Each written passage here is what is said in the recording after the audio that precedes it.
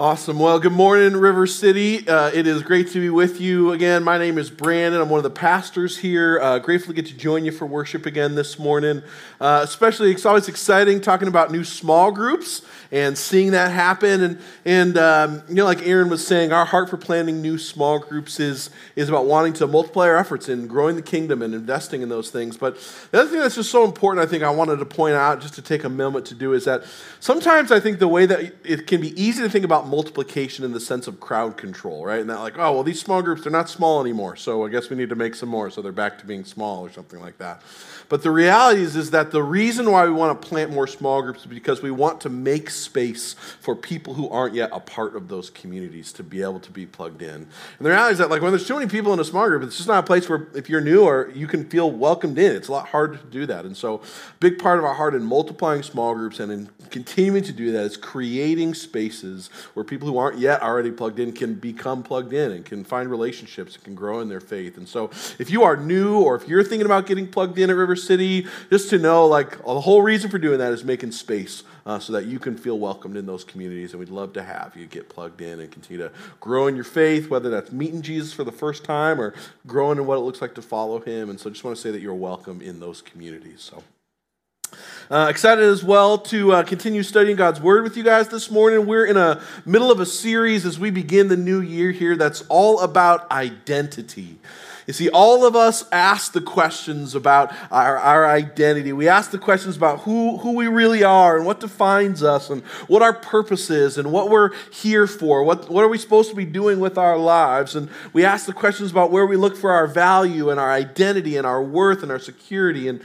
And as we started our series, we saw how the Bible answers those questions in an altogether different way than the way that the rest of the world answers those kinds of questions. You see, instead of looking inward to discover and define ourselves like the world we live in tells us to do, the Bible says that the way you really discover who you really are and what you were made to be is not by looking inward, but instead by looking upwards at Jesus, because we see throughout Scripture that Jesus both demonstrates for us who we were made to be, but it's also through his death and his resurrection that we're actually able to be renewed and restored to actually become the people that he makes us to be. And so we saw how on the most foundational level, the identity that Jesus both shows us and saves us unto is that we might be God's image-bearing people, that with our actions, with our lives, that we would reflect his nature and his character into the world. And we saw how that's such a life-giving identity because it means that you don't actually have to merit or seek out or earn an identity or significance or a worth, but you have it intrinsically by being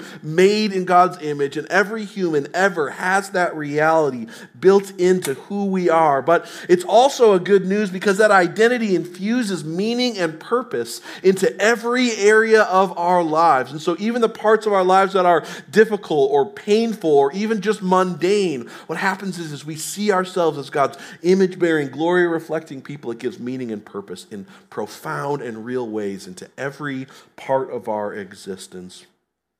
The problem, though, that we saw at the end of that week is that instead of letting God define us and resting in the identity that he gives us, what happens is that we choose to define ourselves and we cling to the manufactured identities that we make for ourselves. And what we're really doing is taking God's place as king and creator. And that's at the heart of what sin really is. It's a rejection of his good authority. And so our sin, what it does is it causes us not only to fail to image God rightly and to reflect him rightly, but it causes us to fail to honor his image in the lives of others. And so our sin, what happens is our sin causes our proverbial image-bearing mirrors to be broken and shattered. And the good news of the gospel, though, is that where we failed, Jesus did not. He bore the image of God perfectly on our behalf, and it's through faith in him that he begins to put our mirrors back together so that over time what happens is more and more we increasingly reflect the God whose image we bear. We reflect him.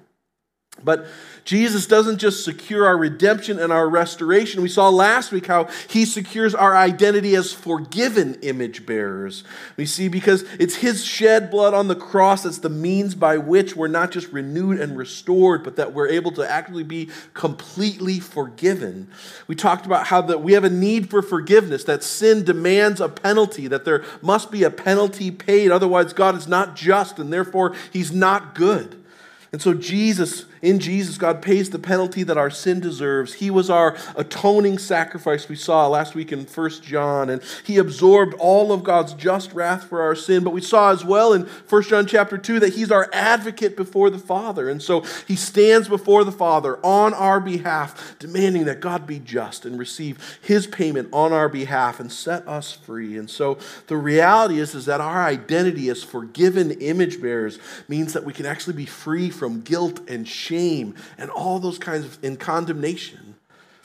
And the good news doesn't stop there, because what I want to show you this morning as we continue to study God's word and take a look at the identity that we have, that God offers us through faith in Christ, is that the identity we're given in Christ isn't just that of renewed and forgiven image-bearing employees of God, but rather that we are adopted children who are dearly loved by God as a good Father.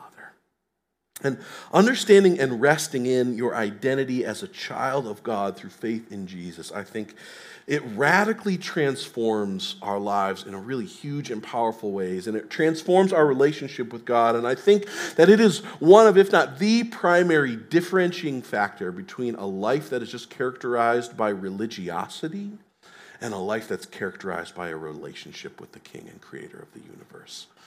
And so to that end, let's pray, and we'll dive into a passage in Galatians chapter 3 and 4 this morning. God, thank you so much for your word and for our time together in it. God, we're grateful that you want to speak to us and remind us about what is true about us because of faith in Jesus. And so, God, I just come to you this morning, especially, I just sense my own need for you and the reality that, there is nothing in my notes that has any power to change anybody or to be good news without you doing it, God. And so, God, I need you to be able to teach and preach your word with any kind of meaning and purpose and with any worth to it. God, but we need you as well to enable us to hear and respond to you. And so, God, we ask by your grace that you would enable us to hear the good news of your word and the identity you offer us through faith in Christ as the good news it is. And so we need you for all of that, God, and we're so grateful that when we come to you in our need, you love to meet us there. And so we ask for our good and for your glory that you would this morning. So, amen. Amen. All right, well, we're going to be in Galatians chapter 3, starting in verse 26. Reads this way. So in Christ Jesus, you are all children of faith, children of God through faith. For all of you who were baptized into Christ have clothed yourself with Christ. There's neither Jew nor Gentile, slave nor free, nor is there male or female, for you are all one in Christ Jesus. And if you belong to Christ, then you are Abraham's seed and heirs according to the promise. What I'm saying is that as long as an heir is underage, he is no different from a slave, although he owns the whole estate. The heir is subject to guardians and trustees until the time set by his father. So also when we were underage, we were under slavery to the elemental spiritual forces of the world. But when the time set had fully come, God sent his Son, born of a woman, born under the law, to redeem those under the law, that we might receive adoption to sonship. Because you are his sons, God sent the Spirit of his Son into our hearts, the Spirit who calls out, Abba, Father. And so you are no longer a slave, but God's child. And since you are his child, God has made you also an heir.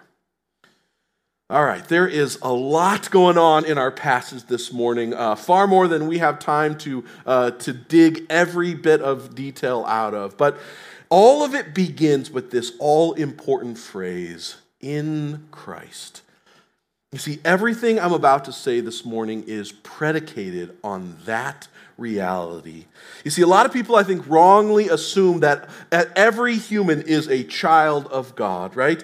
And while it is true that everyone is an image bearer of God, the reality is not everyone has a relationship with God as his child. And Paul says in verse 26, it's if you put your faith in Jesus. Verse 27, if you have clothed yourself, wrapped yourself up in him. Verse 29, if you belong to Christ, then, he says, then you are a child of God.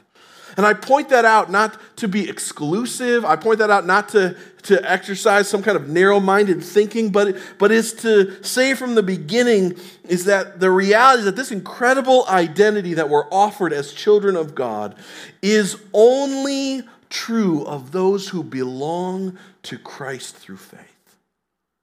It's only true of those who belong to Christ through faith. And my prayer this week and this morning has been that God, by his grace, might help those of you for whom that reality is not yet true to see the beauty and the magnitude and the goodness of the identity as a child of God that he offers you through faith, and that you might lay hold of it by faith this morning. But also my prayer is that for those of you for whom that reality is already true, that it might actually be good news again to your hearts this morning. You see, the reality is that the default mode which we relate to God is not through the relationship between being a child and a father. See, the default mode we tend to relate to God through is the context of like an employee-employer relationship. And we'll get more into that, but the reality is that seeing God as a father and relating to him as a child, it changes everything about our relationship with him and with the world. And so what I want to do is take a look at what that means, what it means for us to be children of God and the implications of that reality. And we're going to kind of look at it in two main sections this morning. And the first is that the passage we see, it talks about how our identity as children of God is fundamentally, first, a change of status. It's a change of status. Verses 4 and 5 says, "But when the time set had fully come, God sent his son, born of a woman, born under the law," verse 5, "to redeem those under the law, that we might receive adoption to sonship." Now, verse 5 is full of all kinds of legal language. That word that's translated there as redeem, it's this very specific Greek word that it means to pay the price that secures a slave's freedom. It's a legal term, right? But the passage doesn't just stop there. It goes on to show that there's a purpose. That legal transaction was just a means to another end. It was a means to another legal action, right? He says at the end of verse 5, "so that you might receive adoption to sonship." Now, the reality is that adoption is a legal matter, both then and now. There are legal ramifications for that reality. And in the Greco-Roman world, adoption was this kind of legal institution, but it almost universally occurred in the circumstances where there was a wealthy individual who maybe had a large estate or a lot of property or whatever it might be, a lot of wealth, but they didn't have somebody to inherit it. And so what happened is that they would adopt someone to become their heir. And that adopted son, it was always a son because women couldn't inherit property at that time. And they would be given all of the rights and all of the privileges of a natural-born son. In fact, that's what that word sonship is referring to. It's this single word in the original language, but it has this bigger idea where it's trying to talk about the idea of what it means to have the full rights of a son. And what happens is that in the Greco-Roman world, just like it is today, adoption is this complete and utter status change, right? When the legal papers went through, in a second, the status had changed, that now whoever that person was before, it didn't matter. They were now an heir. They were now a son. One commentator sums it up this way. He says, "The profound truth of Roman adoption was that the adoptee was taken out of their previous state and placed in a new status altogether as a son of his new father. All of his old debts were instantly canceled. And in the effect, the adoptee started a new life as a part of a new family with all of the rights and privileges of a natural-born son." See what Paul's trying to articulate here, right? Is that that's what happens because of the gospel through faith in Christ. is that we go from being nobodies to being adopted sons of God with the full rights of sonship. We become heirs to this incredible inheritance that is beyond comparison. We become children of the great King and Creator of the universe. And so we go from the lowest of low statuses to the highest of high. There is not a more prestigious, there is not a more beneficial, a more fruitful kind of status to have. And that reality of this status change is really important, because what happens oftentimes, I think, when we think about what happens with regards to our faith and how salvation works is that it's just a removal of bad things. We oftentimes tend to think about our salvation in the sense that it's a removal of our sin or of our guilt or of our shame, and it absolutely is those things, but there's more going on there. We see it's not just that things are taken away from us by faith in Christ, it's that we're given something as well. You see, you don't just have your sins pardoned, you get adopted, which means that you have this new legal status in God's eyes, that He sees you through the lens with which He sees His own Son, that you are legally His. You have the full rights of a son. And what's so incredible here is that Paul is saying it's not just Roman sons who God adopts into His family, but it's all those who would put their faith in Jesus. Verse 28, there's neither Jew nor Gentile, slave or free, male or female, if you're in Christ. You see, you have to understand how radical that would have been. Women don't get adopted in the Roman Empire because it's not a benefit to the estate owner. But God is the one who is not adopting those out of a need to pass something on, but out of the abundance of the goodness of who He is. And He adopts all those who would come by faith and put their faith in Him. And so if you put your faith in Jesus, Paul says then what happens is you have a new status, an altogether different status. You are a child of God. But the reality is that our identity as children of God isn't merely just a change in legal status. It is also, and I would say just as importantly, if not even more importantly, is that it is a relationship kind of change. And that's the second thing we see about our identity as children of God in the passage, right? Verse 7, he says, you are no longer a slave, but God's child. But verse 6, he says, because you are His sons, God has sent the Spirit of His own Son into your hearts. The Spirit who calls out, Abba, Father. You see that word that's translated there as Abba, it's actually really hard to translate because we don't really have a very good equal word for that in our own language. It's an Aramaic word that was used by children both when they were young to refer to their parents, but also again later on as adults. Adult children would use that language to refer to their parents. And so it's this kind of term that's oozing with this closeness of relationship and fondness and nearness to one who you love and who you know. I don't know about you, when I go home and I see my mom after a long time, I give her a big hug and I say, Mama, I love you. It's this term, it's a reminder that I not just was once her child, but I still am. And there's a nearness and a closeness and a relationship that she doesn't have with anyone else besides my brothers and sisters. See, and the point that Paul's trying to make here is that God causes us by His Spirit to relate to Him like that. That we might not call Him boss, employer, father dearest, but Papa, Dad. It's a term of nearness and closeness. You see, only a child gets to use that kind of language to talk about their parents. Not an employee, not a relative, not a friend, only a child. Because the reality is that what God is trying to show us throughout Scripture is that He is not an employer. He's not a boss, but rather God chooses to reveal Himself over and over and over again throughout Scripture as a father. And the reality is that I understand that language has a lot of baggage in our day. Some of you come from homes where your dad was absent or distant or would have just been better if he was. And so when you hear the idea that God is a father, that is not good news to you. It's hard to hear. It brings up all kinds of pain and hurt and a sense of longing and need and brokenness.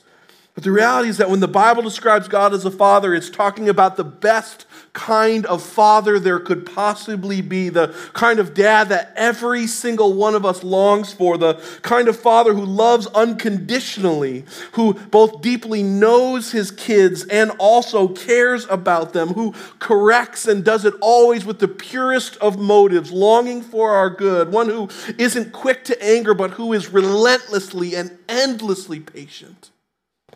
One who does not prioritize his own needs, but actively sacrifices for the good and the needs of those who are his kids. One of the most important things that I can do as a dad for my own young kids is not to train them in theology or to quiz them on Bible stories, but is to show them that kind of fatherly love.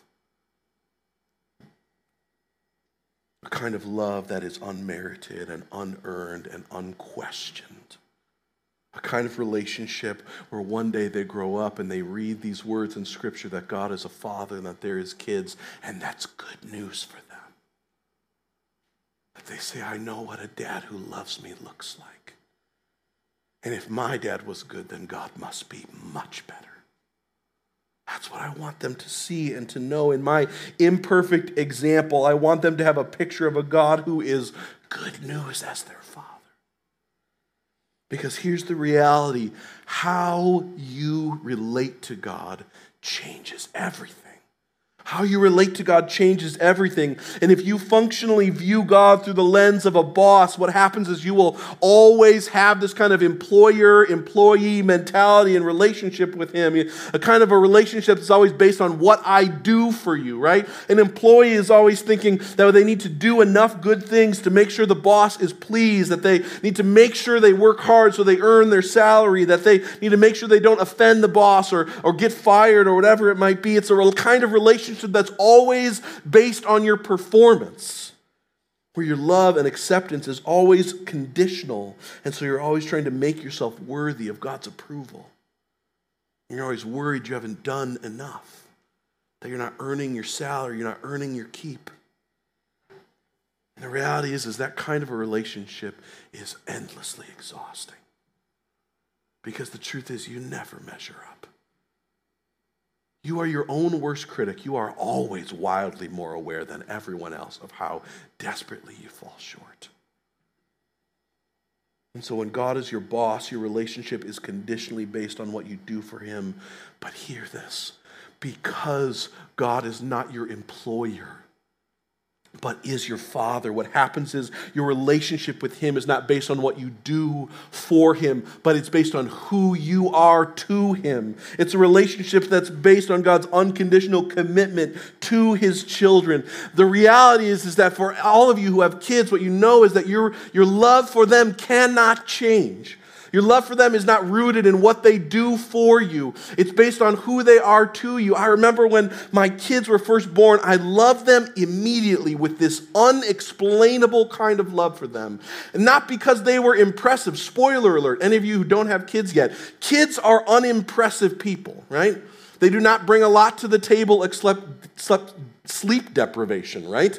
Like, it's not like you look at your brand new kids and you're like, wow, you are bringing so much to this table, right? I am getting such a humongous benefit from you. No, like the relationship is not that way. It's a whole lot of pouring out, right? It's not based on what they bring to the table. It's not based on what they do. What happens is, as a parent, you just love your kids immediately. With an unexplainable, the kind of love, it's just incredible the way it happens. You see, and it's so important that you see that you are not God's employee, but that you are his beloved child, a son or daughter of his, whom he chose to adopt at great cost to himself. See, the reality is that so many of us as Christians go through your lives with this ongoing suspicion that God is just constantly watching over your shoulder, that he's just kind of trying to see if the choice that he made was really worth it, right? That if it wasn't a mistake to just adopt you or to love you, and that if you don't measure up, that he's going to revoke your privileges. The reality is what happens is so often we fail to understand that God's not merely a judge who has pardoned you, but he is a father who has adopted and loved you. Ephesians chapter 1 says that in love, he predestined us for adoption to sonship through Jesus in accordance with his pleasure and goodwill, which is saying that nobody forced him to love you. Nobody forced him to sacrificially give of him his own family and his own self so that he might welcome you in. It was not an obligation. And he does it out of love for you. 1 John chapter 3, verse 1 says, "See what great love the Father has lavished on us, that we might be called his children," and that's what we are. You see, Sinclair Ferguson, one pastor, he puts it like this. He says, just like the prodigal, we have a native ability to believe that salvation is completely by grace, and native inability to believe that salvation is completely by grace and love. He says, we are slow to realize the implications of it, for we have the status as sons, but we live with the mindset of hired servants. Church, you are not an employee of God. He's not constantly giving you performance reviews. You are his beloved children if by faith you have put your trust in Jesus. And that changes everything. God loves you and sees you as he does his own son through faith in him. That changes everything because it means what happens is you get to rest in and work out of the security and confidence and love that you already have in that identity. I was scrolling through my YouTube feed this week and I came across this video of an interview with Kobe Bryant. And he was talking about how one summer when he was young, maybe 10 or 11, he played in a pickup league or a summer camp of basketball. And he talked about how throughout the entire summer he scored 0 points, right? And his dad was like, how is that even possible? Like, I was terrible, right? That's what he's talking about, right? But what happens is that he tells about how he comes to his dad at the end of the summer and he's just distraught. Like he's just sad. He's crying about this reality, right? And his father sits him down and he says, Kobe, whether you score 0 or 60, I will love you no matter what. And Kobe just responds, he says, from there I had all the confidence I needed. I had all the hope, I had all the security I needed to give my best and even to fail. He says, but heck with that. I'm not scoring 0. I'm going to score 60, right? And he does, right? He goes on to become one of the greatest NBA players in the history of the game, right? And the reality is that that's the kind of thing that happens for us to an infinitely more powerful degree with God. You see, because when you get that you already have God's unmerited and unearned love that you cannot lose, that you couldn't earn, and that you cannot mess up, then what happens is it fills you with this kind of incredible security and confidence and boldness and enables you to walk out into the world not trying to endlessly earn and prove yourself, but with a kind of hope and confidence that allows you to walk out into the world with boldness in the midst of it. And at the same time, what it does is it doesn't just fuel you to endlessly pursue your own desires. Well, the reality is that when you see God's love for you and his adoption of you through faith in Christ, is that you're not motivated to endlessly pursue your own needs and longings. What happens is you become endlessly committed to being who he saved you to be.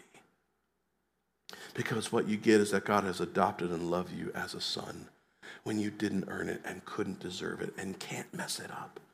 And so you long to be the person he's made you to be. You long to be the one he says you already are. That's what 1 Peter is talking about in chapter 14. He's writing to these Christians and he calls them towards obedience and a life pursuing holiness. And he says this, he says, as obedient children, don't conform to the evil desires that you had when you lived in ignorance, but just as he who called you is holy, so be holy in all you do. Spoiler alert, they weren't obedient children already. Their lives were full of sin and constantly messed up. Why does he say as obedient children then? Because that's their status. That is who God says they are. Because in Christ, God sees them as he sees his own son, and Jesus is truly the obedient child, the one who perfectly obeyed the Father in everything. And so what happens is you get his status, you get his identity. The Father sees him, and he sees you in the same way. And so what happens is that the world says your identity is always found in what you do, but the Bible says your doing is always a result of your identity. That who you are is the thing that produces what you do and how you live. And so the invitation for us as Christians is that we might rest in the identity of who God says we are as His children, and that might fuel us to live lives that reflect that reality. That we might image Him rightly as our good and loving Father. You see, but that reality of our identity as children, it doesn't just fuel our lives of obedience, it also frees us from worry and anxiety and fear. You see, for us as Christians who believe the gospel, put our faith in Jesus, God's becoming your adopted Father.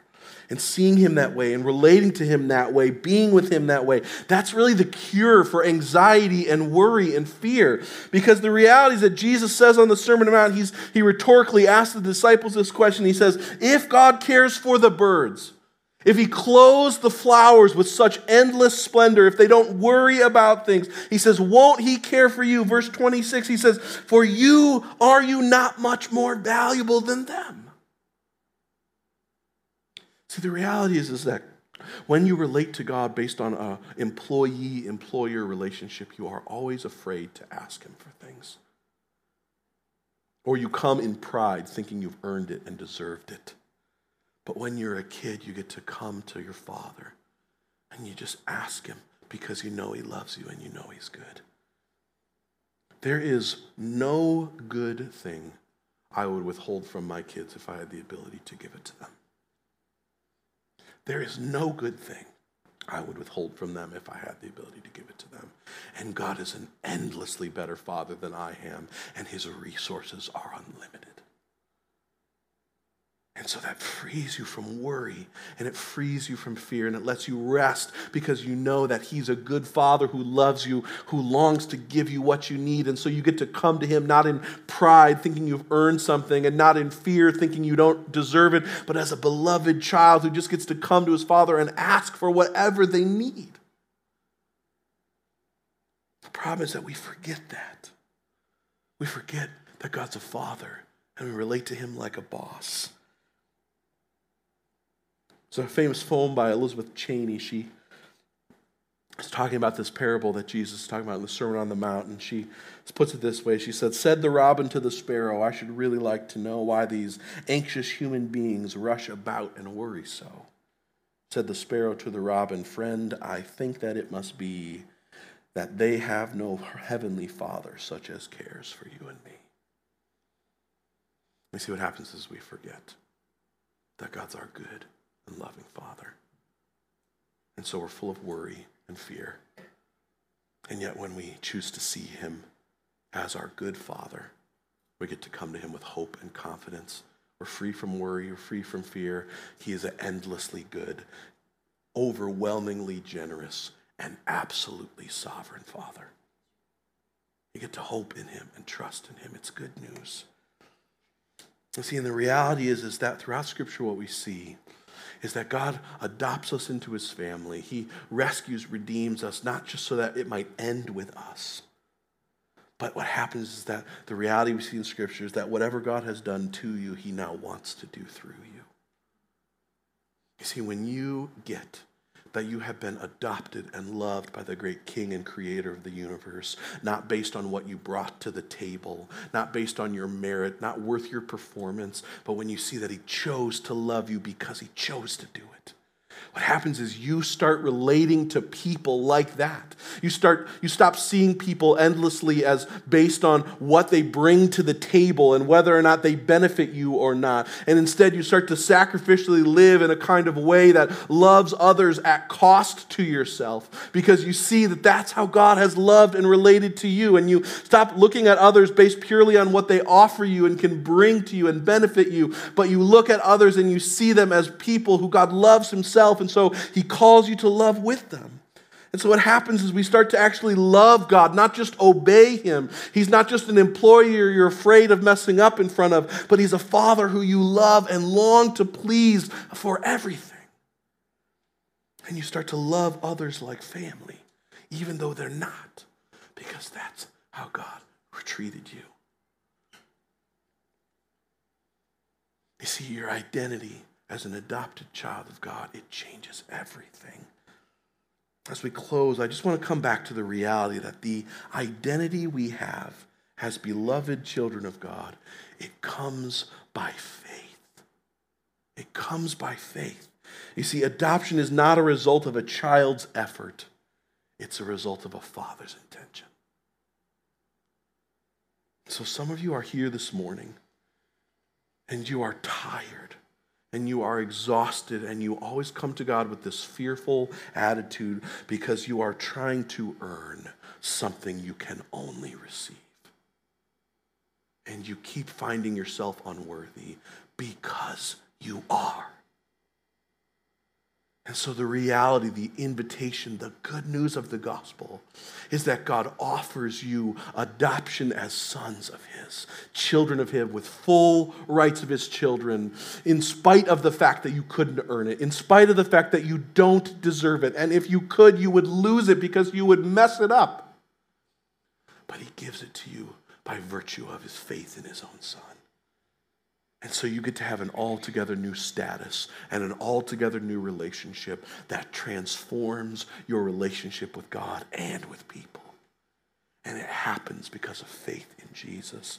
And so what we're remembering together when we take communion and what we're remembering as we celebrate the message of the cross is that it's through Jesus that we have faith. It's the reality is that Jesus is the reason why we get to be called sons is because Jesus on the cross gave up his sonship. He allowed the Father to remove him from the family so that you and I might be adopted into it. When you get that, when that reality sinks deeply into your heart, what wells up in you is a love for God that looks like a life given to him. That's the only way that happens. So communion doesn't make you right with God and it doesn't save you. The Bible's clear that it's faith alone in Jesus that does that. And so if you're here today and you haven't yet placed your faith in Christ, I just want to know how glad I am that you are here, how welcome you are in this community. But I want to encourage you, hold off on taking communion. Hold off on just going through religious rituals and going through the motions. That's stuff employees do. Employees go through the motions.